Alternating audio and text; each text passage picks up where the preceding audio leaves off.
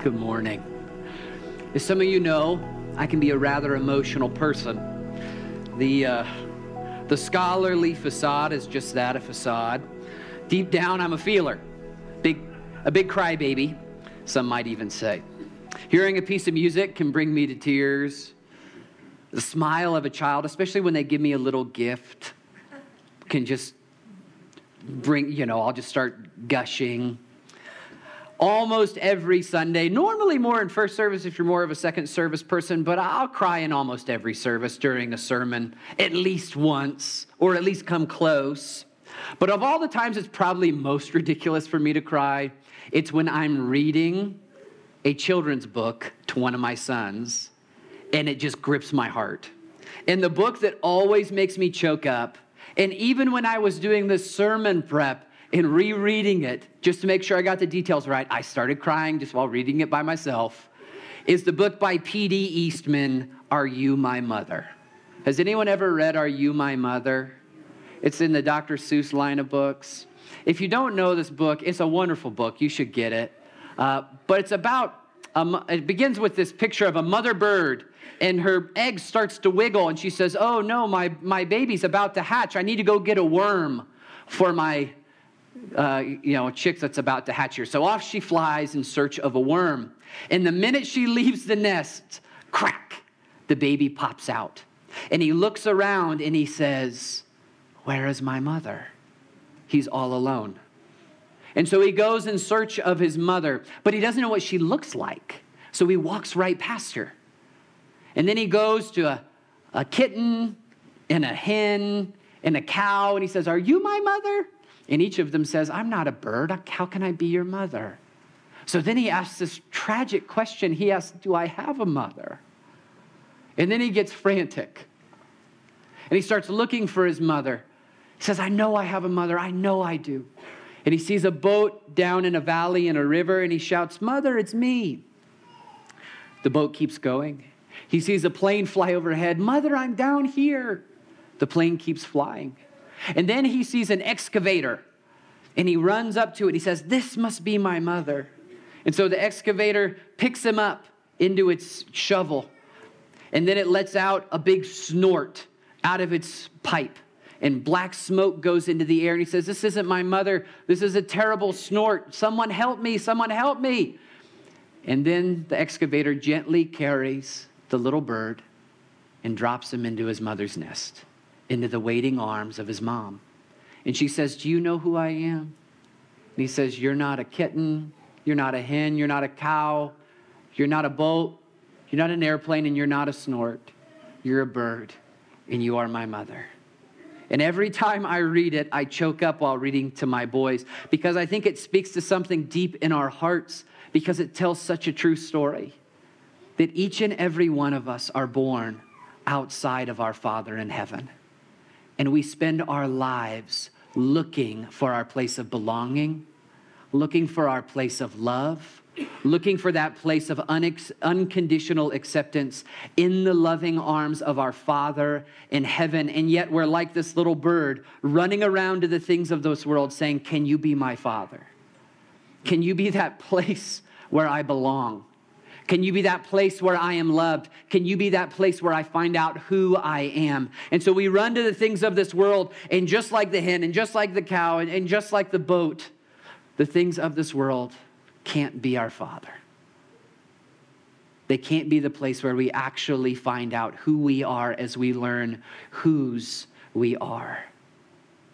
But thanks be to God, on Easter Sunday, we celebrate the great truth that our Lord Jesus Christ, the one true Son of God, was raised from the dead and promises to bring us into resurrection, adopted, new birth in the family of God, so that we can finally find our home in the Father's love. We can finally find who we are when we know whose we are in Him. We can finally find that place of belonging and home and rest. And brothers and sisters, that only comes by the resurrection of our Lord Jesus Christ, which brings us into our adopted hope, our new birth into life with our God. And so today, why we celebrate, why we proclaim, hallelujah, Christ is risen. The Lord is risen indeed. Hallelujah. It's because it's the best possible news that we can actually be resurrected and born again into the Father's love. So today what I want to look at is 1 Peter 1, 3 through 5, where we're going to first look at how we are brought into new life. Not by anything we do. The little bird didn't actually find its way home. It actually had to be carried home. And so too, and even more so, we can't find our way home back to the Father. He comes to find us and bring us home by the sacrificial life, death, and resurrection of his Son. But not only that, we are resurrected into a life of hope and security. The question that we're asking is, not only are we God's children, but will he choose to love us forever? And the answer that we see here is yes, and always. So if you would, turn with me to 1 Peter chapter 1, beginning in verse 3. Blessed be the God and Father of our Lord Jesus Christ.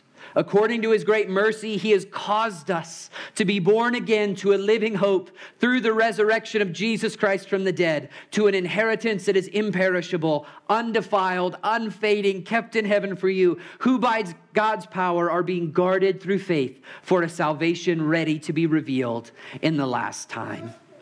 You know, in the ancient world, adoptions occurred to solve a problem. You know, there weren't ministries of adoption that said we are compelled to bring children into our home. That didn't happen. Actually, Christians were the people that invented that.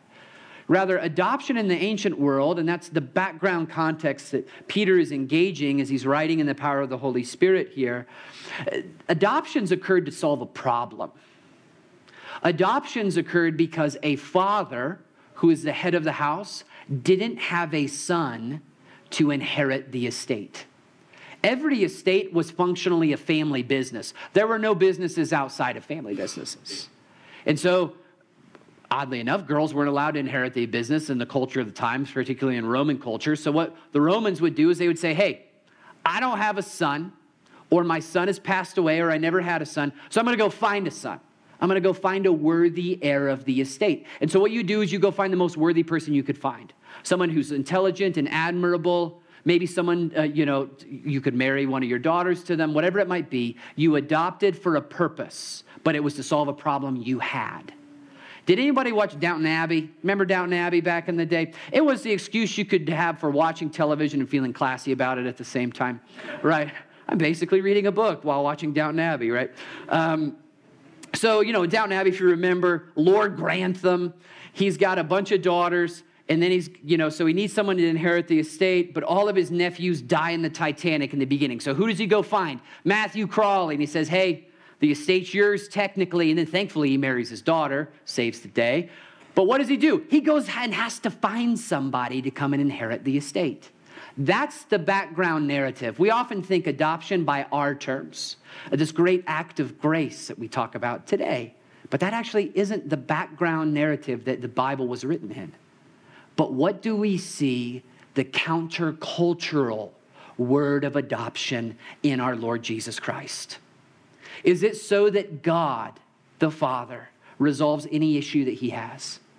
Is it so that he can say, hey, I need to adopt some people so they can inherit my kingdom and run the family kingdom? No. Rather, look back at our passage. What compels the Father to adopt? Not a problem that he has, but what? Blessed be the God and Father of our Lord Jesus Christ.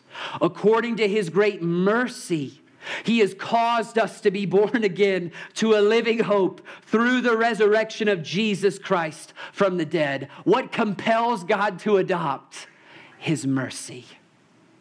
He sees us as orphans. He sees us running around in this world seeking to find our identity, our belonging, our love, our purpose, everything about us in the things of this world, and they don't satisfy us. All they do is wreak more destruction in our life, and in his mercy, he says, I will choose to bring you into my family. I will choose to call you my own. Not because you are particularly worthy, not because you are particularly intelligent, not because you are particularly admirable, but because our God has chosen to love you. This is the pattern that we see all throughout Scripture. This word mercy, it can't be separated from love. Do you know, the hard thing is interpreters do a really good job of the English Bible. But sometimes if you don't know Hebrew or Greek, you kind of miss that a word can mean a lot of different things. So often in the Old Testament, you see the loving kindness of God or the covenantal love of God or the mercy of God. And you'll see that interpretive decision, but you know it's all the same word? It's the word hesed. And it means the initiating love of God. The love that comes to those in mercy. The love that comes to those that are unworthy. It's his covenantal love. And so that first comes to who? Abram and Sarai when they don't have a child. They're in grief. And God comes to them in hesed, in mercy, and in love. When Israel is held in bondage in Egypt, God comes to them in hesed, in covenantal love, in mercy, and liberates them by carrying them through the waters of the Red Sea into resurrected life on the other side. When Israel is held in captivity because of their sinfulness in the Babylonian captivity, God sees their grief, and he mercifully in his love comes to liberate them and bring them back into life with him. What we see from the beginning of the Bible to the end of the Bible is the way our God is described. The kind of God he reveals himself to be is a father who sees the suffering of his children and he goes to act. And what we celebrate this week is that he went so far as to send his only beloved son to live for us, to die for us, and to rise for us, to bring us back into life with him. And yet so often we wonder, does God see my suffering? Is God moved by my suffering at all? And in those moments, we are called to look at the cross of Jesus Christ, this great moment in which he reveals the depths of his love for us, the lengths he is willing to go to save us, to send his very son, God the Son, to come and live for us, to take our suffering and our life upon himself to give us his sonship. The question we're all asking is, am I wanted? Does anyone see me? Does anyone value me? Does anyone run to me when I am suffering? And the God who is our Father says, yes. I saw you in your suffering. I saw you in your pain. I saw you like that little bird running around, looking for love, looking for belonging, and I brought you into life. And today we celebrate how he brought us into life through the resurrection of his very son. What compels this new birth that he gives us? It's his mercy. Now, what does this new birth bring us? Go back with me to 1 Peter 1, verses 3 through 5. Blessed be the God and Father of our Lord Jesus Christ. According to his great mercy, he has caused us to be born again to a living hope through the resurrection of Jesus Christ from the dead, to an inheritance that is imperishable, undefiled, and unfading, kept in heaven for you, who by God's power are being guarded through faith for a salvation ready to be revealed. You know, children are always asking two questions. They don't know they're asking it, but they're asking two questions. Mom and Dad, is it good to be you here with me? Do I bring you joy? When I enter a room, does your face light up or does a scowl cover over your face? You know, especially little children, right? They learn to read a face before they're auditory. And we do that to this day. You can sense when someone's face lights up when you enter a room. We call that joy. Our brain is wildly outpacing what words can describe. You can sense when someone wants to be around you. And the question we are all asking is, Mom and Dad, do I bring you joy? Is it good to be you when you're with me? Or am I just a distraction and a nuisance and someone to be gotten rid of. And what we see in the gospel of Jesus Christ is that the joy of the Father to the Son and the Son to the Father, the great moment of the Trinity that never ends, that moment is joy. When the Father looks upon his perfect Son, he sees all that is good, all that is beautiful, all that is worthy. And he says, this is my beloved Son in whom I am well pleased. That moment that we see in the baptism of Jesus isn't just a moment in history. That is a moment that reveals the eternal moment of the Trinity. And then when the Son looks back to the Father and he gazes upon the fountain of all that is good, all that is true, all that is beautiful, he says, this is my beloved Father, and I find all of my joy in him. And then we believe that the Holy Spirit, who we call the love of God, is the perfect bond of love between Father and Son, who is breathed forth as a third person, the Holy Spirit himself. And so what we see is the life of the Trinity is the life of that forever proclamation. It's good to be me here with you, between Father, Son, and Holy Spirit. And do you know what Jesus does for us? Do you know what kind of resurrection we're brought into? Jesus says, you are resurrected into my place in that life. That love that the Father always has for the Son, in eternity past, in eternity present, in eternity future, that love is given to you. And that gaze that the Son has for the Father, that now becomes your gaze as you are united to your great high priest, Jesus Christ.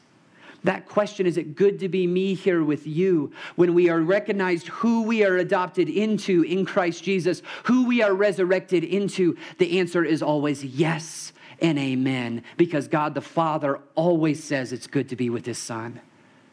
But what do we always struggle with? Always. We struggle with our wounds of rejection. At some time in our life, we have been told that we are not good enough in some way. And we have been told by someone, who you are right now is not who I want to be with. At one time in our life, we felt incredibly ugly. And so we've spent the rest of our life trying to beautify ourselves, trying to make ourselves presentable. We curate a social media profile. Why? Because we want to earn the favor of others so that they say, it's good to be me here with you. Because we are running as fast as we can from those feelings of rejection that we had at some point in our life or still have. At some point in our life, someone said, it's not good to be here with you because you're just not clever enough.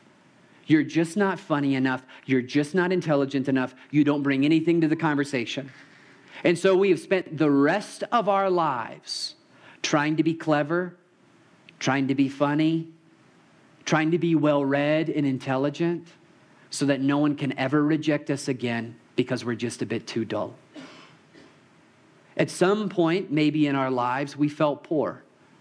Those around us had far more abundance than we had, and we felt excluded because of it. And so we give ourselves in a disproportionate manner to our careers, to our status, so that we will make others accept us. Because at one time I might have been poor, but no one can say that about me now. Our lives are often spent running around trying to gain status and notoriety because deep down we are still asking that question, is it good to be you here with me? And if you don't feel that way, I'm going to make you feel that way. And you know what that's like? It's like the little bird running around saying, are you my mother? Can I find my status with you? Can I find my belonging with you? And if you don't give it to me, I'm going to make you give it to me. And what does it end up for us? It ends up in a life of exhaustion, rejection, and a perpetually fragile identity. And what at the end of the day are we longing for? What are we longing for the most? What kind of acceptance are we longing for? We're longing for that kind of love that we receive when a mother and a father first hold their newborn baby. A baby that is first born and has done absolutely nothing but wail and cry. They have done nothing to be intelligent or thoughtful or attractive or anything. What have they done? They simply exist. And they are welcomed into the waiting arms of their father and mother who say, it's good to be me here with you.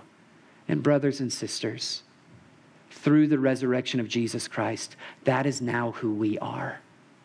Our Father always looks at us and says, it's good to be me here with you. But there's also another piece to it. There's another question that we're always asking. We're always asking our parents, will you stay with me when things get hard? Is the bond that we have, the attachment that we share, strong enough for the difficult time in life? And many of us have either gone through a divorce ourselves or had our parents divorce, and we saw a bond break. And so we're always asking the question, is this strong enough to hold us together? Does this love that we have for one another, is this bond strong enough to last forever? And with that question, we can go back to 1 Peter, because there's another question that is answered in this passage about our resurrection life. Blessed be the God and Father of our Lord Jesus Christ. According to his great mercy, he has caused us to be born again to a living hope through the resurrection of Jesus Christ from the dead, to an inheritance. Look at how he describes this inheritance. That is imperishable, undefiled, and unfading, kept in heaven for you, who by God's power are being guarded through faith for a salvation ready to be revealed in the last time. How is this bond that the Father has with us, how is that revealed? How strong is that bond? It is imperishable. It's undefiled. It's unfading. It is kept by God's power and guarded by him. What is he saying? Those that I have chosen to resurrect, those children I have chosen to hold, I will never drop. That's the question we're always asking, isn't it, brothers and sisters? Has someone dropped me? Will I be forgotten? Will God lose interest in me and move on? And the promise of the gospel, the promise of resurrection hope, the promise given to you and the promise given to me is, I will never forget you. We're always asking God, have you turned your face away from me? We're in this grief that we might be in. When the loss of a spouse occurs, when the loss of a child occurs, when the loss of status in your job occurs, you're asking God, has your face turned away from me? Have I lost your favor? And what do we see on the cross? The Father's face turned away from one, once and for all. The Father's face turned away from his Son, so it would never turn away from us. The Father's face turned away momentarily from his beloved Son so that it would gaze eternally upon you. All of our lives, we're searching for security of some kind, stable ground to stand on, whether that's in our careers or in our attachment loves, in our churches, or in our wealth portfolios. We're looking for security. But the only place of unchanging security is in the unchanging arms of our Father who holds us. Brothers and sisters, this is why we celebrate Easter. This is why we celebrate our resurrection hope, because our God has said, through the resurrection of my Son, it is always good to be me here with you, and I'll never turn my face away. Let's pray. Lord, we pray that this word would be the word that narrates our whole lives. Lord, would we look to you and to you alone as our hope, to you and to you alone as the source of our identity, to you and to you alone as the one place where we can know who we are as we know whose we are. Thank you, Jesus, for living for us, for dying for us, for rising for us, to bring us into this resurrection life. May we rest in your arms all of our days. In the name of the Father, and the Son, and the Holy Spirit we pray. Amen.